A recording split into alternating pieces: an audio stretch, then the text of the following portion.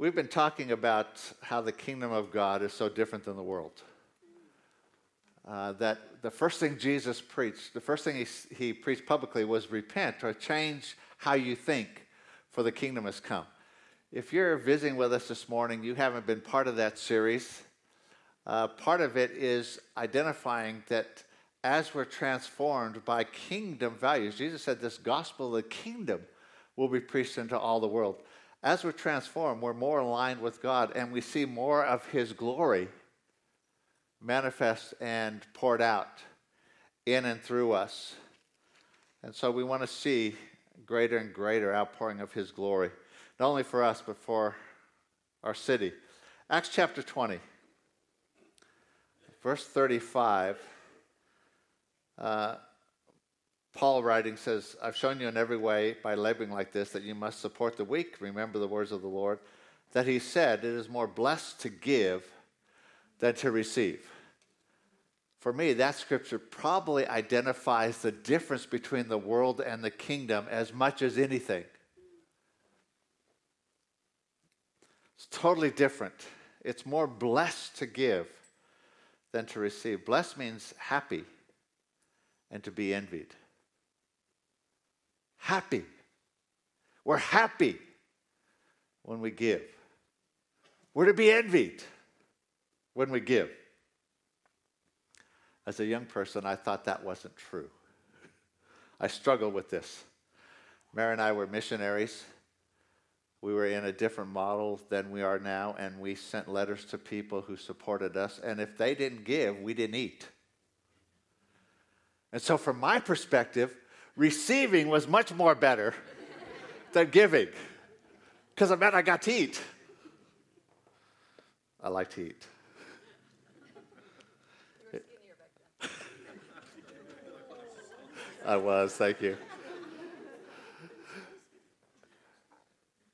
It took a long time for me to see this differently. It took a long time of God working with us.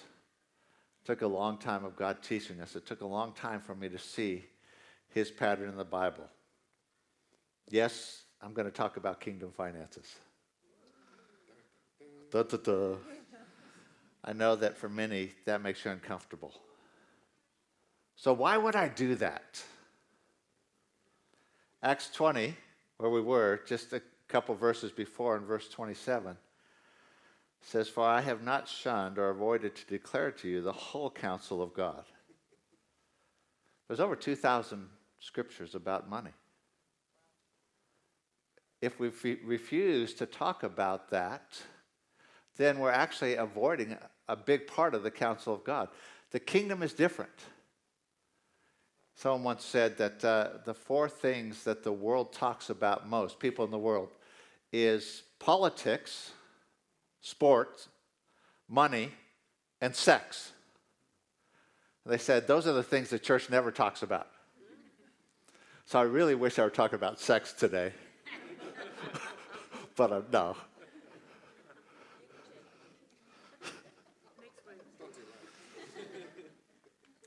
Thing is, we need the whole counsel of God. That's why it took me so long to come to an understanding of that scripture, because all I ever heard was part of God's counsel, a part of His pattern. I heard little bits and pieces, and it didn't quite come together. It wasn't until I had the whole picture that I came to the place of the joy of giving. If I had to title a sermon, I almost never do that, but this one I would call the joy of giving. That's where we're aiming. Let me say, even in that process, when I only knew part, God was faithful. Always faithful. And if I were very pragmatic, from the standpoint of, do I have what I need? Does it work? Does this part that I have work? I would have said, I have everything I need because it worked, because God's faithful. But that's not the whole truth. I had a part. His faithfulness was making up for my lack of understanding. He was faithful, but I wasn't joyful.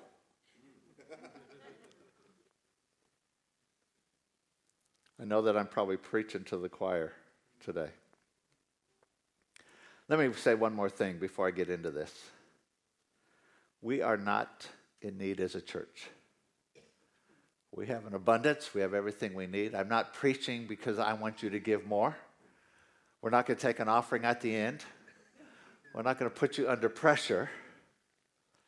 But I want for you to see something bigger. As I was praying this week, I've been working on this for literally about 9 or 10 months.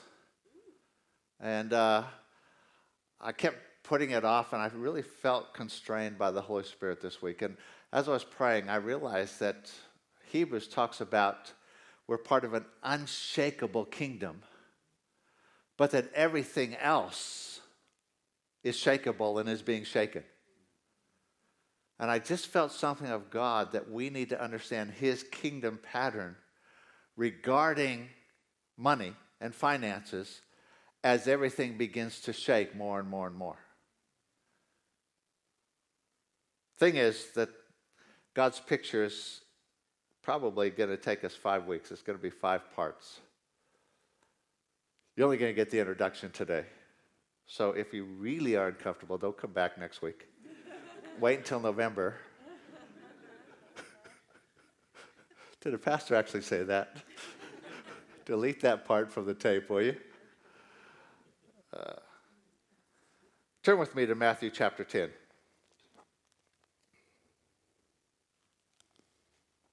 The heart of the matter is that giving is really not about money.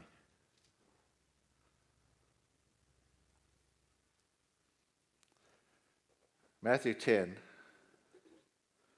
verse 7. As you go, preach, saying, the kingdom of heaven is at hand. Heal the sick, cleanse the lepers, raise the dead, cast out demons. Freely you have received. Freely give. Over in Matthew 18, from verse 23, Jesus tells the parable. There was a kingdom of heaven is like a certain king who wanted to settle accounts with his servants. When he began to settle accounts, one was brought to him owing him 10,000 talents. But he was not able to pay. His master commanded that he be sold with his wife and children and all that he had, and that payment be made. The servant therefore fell down before him, saying, Master, have patience with me, and I will pay you all. Then the master of that servant was moved with compassion, released him, and forgave him the debt. But that servant went out, found one of his fellow servants who owed him 100 denarii, and he laid hands on him, took him by the throat, saying, Pay me what you owe. So his fellow servant fell down at his feet, begged him, saying, Have patience with me, and I'll pay you. But he would not, but went and threw him into prison till he should pay the debt. When his fellow servants saw what had been done, they were very grieved and came and told their master all that had been done. And the master, after he had called him, said, You wicked servant, I forgave you all that debt because you begged me. Should you not also have had compassion on your fellow servant, just as I had pity on you?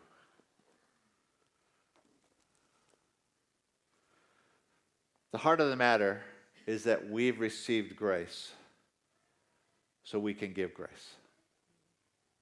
We've received forgiveness, so we can give forgiveness. The whole concept of kingdom finances is rooted in the love of God. John 3:16, for God so loved, he gave. Matthew 18 tells us that he expects that his DNA becomes our DNA. That we have the same heart because we've been forgiven. Jack Hayford once said, forgotten grace leads to unforgiving living. I don't really usually like those rhyming things, but I thought that was a good one. Forgotten grace leads to unforgiving living. So one of the keys of the kingdom is giving. We've been talking about keys of the kingdom. One of the keys of the kingdom is humility unlocks grace. I want you to understand that giving unlocks a whole lot. Turn with me to Luke chapter 6.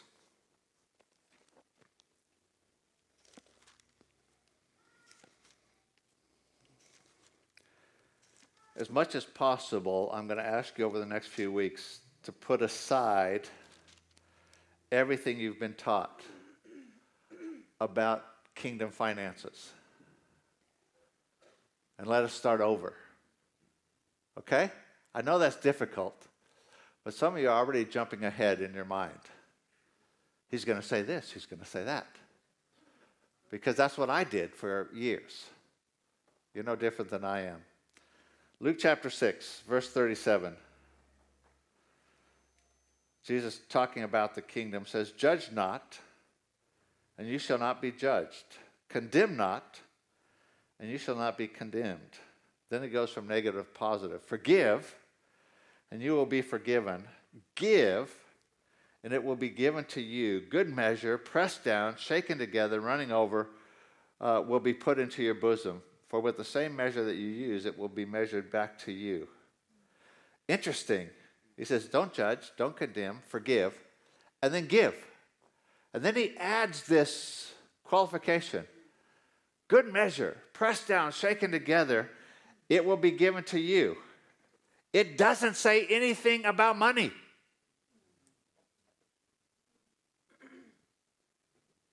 Uh-oh. Doesn't say anything about tithes and offerings. I was reading that earlier this year. I said, why in my thinking do I always think that this was about money? And then I realized because that was the context that I always heard it in. It was a tithes and offerings talk. If you will give into this offering, then God will give to you, pressed down, shaken together, running over. It doesn't say anything about money. It's talking about something totally different. It's talking about something bigger. So here's the point, the introduction to the whole thing. Giving is really about a heart of gratitude and generosity in all things. If you don't have a heart of gratitude and generosity, it doesn't matter what you put in the offering. There's something that God wants to do with our heart. In Matthew chapter 6.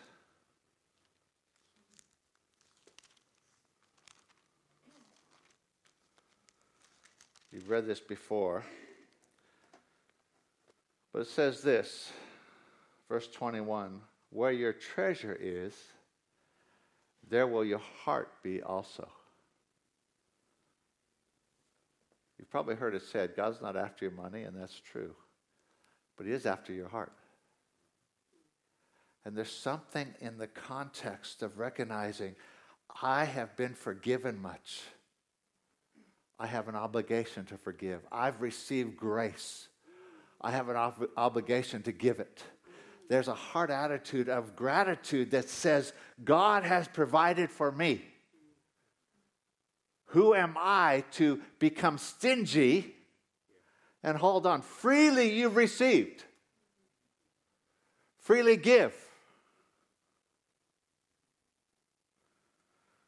I think what we need to see is that generosity represents God and his kingdom.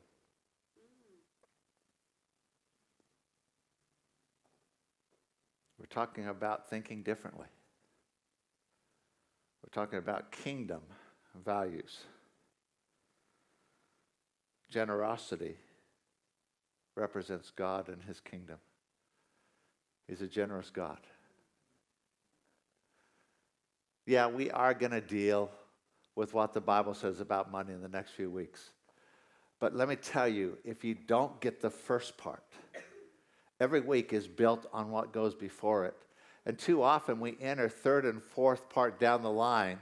We talk about tithes and offerings. But if you haven't dealt with this, then that makes no sense. So how do we get there? we're going to deal with the next 4 parts. The first, and probably most important, you're going to get next week. But I'm going to give you a hint. That is that God is your source.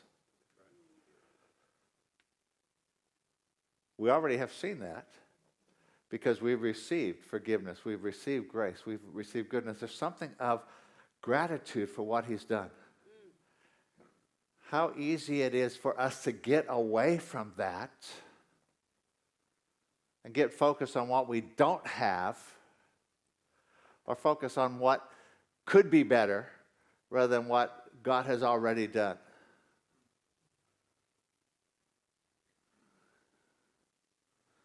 So what does that mean for us today? I'm going to give you a free pass today. I don't really expect anything to change until you get the whole picture. It would be foolish to give you an introduction and then expect you to do something with it, right? You got to have the whole picture. You don't know enough yet. Because you just erased it and you just started over. You only got the beginning. So this is really a series about patience. No, I'm kidding. Suspense. We can't really expect change, but what we can is we can ask God to give us an open heart to what he has to say. See, we need to understand that we're all in a process or a journey of learning and changing. People are different places along that journey. Some of you have come a long way. Some of you are just starting. But we have to have patience with each other. But let me say this. We've got to be careful that while we're on that journey, we don't camp in one place and then refuse to grow and change. I've got it. See, when I was a young person, I thought I had it regarding finances because it was working and I was eating. Hallelujah. I'm still alive. I thought I had it. And it would have been very easy to camp there and say, that's all I need to know. But I had to be honest enough to realize when I looked at it's more blessed to give than to receive, I wasn't actually joyful. I had learned something about tithes and offerings very legalistically. I've been very diligent to do that my whole life. And I thought that was the answer. And the reason that I have all this is because I followed the pattern and I'm giving, so God's giving to me. And he had to actually shake that up. But it would have never happened had I camped on that and said, I'm not going to hear anything else. I'm not going to read anything else. I'm not going to be honest enough to say, yeah, God, I see that, but I don't really have joy in this. To me, I give the minimum when I was young. I follow the letter of the law. But I have to admit, I didn't really have a heart of generosity. The problem is I had to realize that I probably didn't have a heart of gratitude either. Okay, we're getting serious. We do a song once in a while, and we're going to just now. And it's Thank You, Jesus, for the blood applied. You could think, because it starts with, I was a wretch. I remember who I was. See, I've been changed. Why do I want to go back there? Because I need to remember the grace of God and the forgiveness of God that I receive, so I don't forget that and become ungrateful. I'm still receiving the grace of God. I'm still seeing the grace of God. But sometimes we just need to be reminded. And so what we're going to do this morning is we're going to actually share communion together. If there's anything that probably is designed to remind us the price that he paid, the fact that he chose us for relationship, to come into covenant with him. It's communion. But before we share communion, we're going to sing this song, and then we're going to break and have communion. So I'm going to ask the team to come. They already have. Okay. You guys are quick. Good team. And I'm going to ask you, if you would, to stand. And just be reminded of what he's done for you. Because that heart attitude of gratitude and generosity comes from recognizing what he's done. It doesn't come from recognizing what we've done. It doesn't come from thinking, I'm so spiritual if I give. It just comes from a heart that's overflowing, that's running over. And then you're going to give grace. Then you're going to give acceptance and love. You're going to give forgiveness, if we remember. Just in case you're fearful, I'm going to shut my mic off while we sing so that you'll be happier. I don't want to sound weird. I am. I just don't want to sound weird. But I'm constantly thanking God for blessing. Almost every time I get in my car, I thank God that I have a car to drive. Every time I drive up to our house, I thank God for the house that we have. I thank God for his provision. I thank God for his grace. I get overwhelmed when we worship because I'm just constantly reminded. I thank God for what he's done in my life.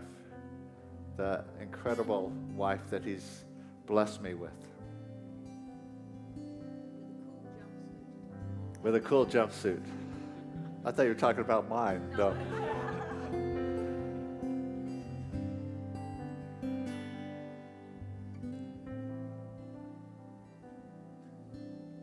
Could you just bow your head? Just take a moment and thank God.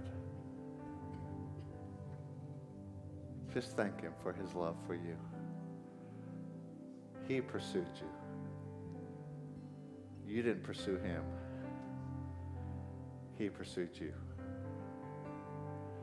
And he still is.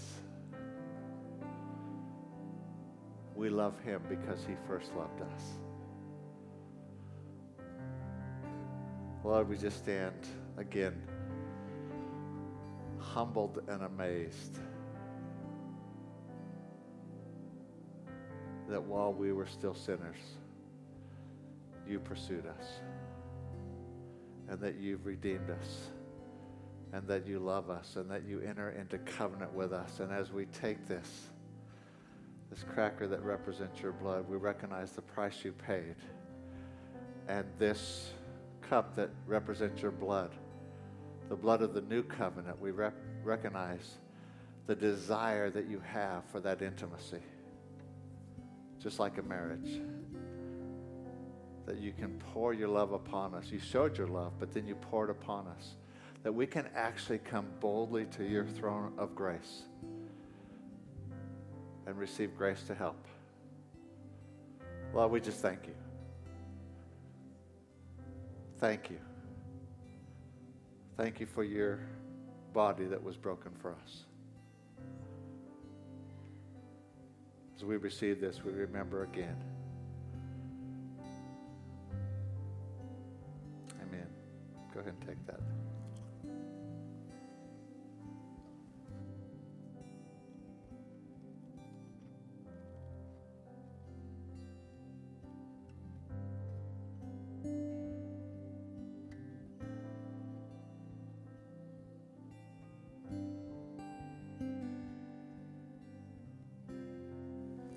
Lord, we thank you for your blood and that new covenant. And as often as we take this, we do it in remembrance of you.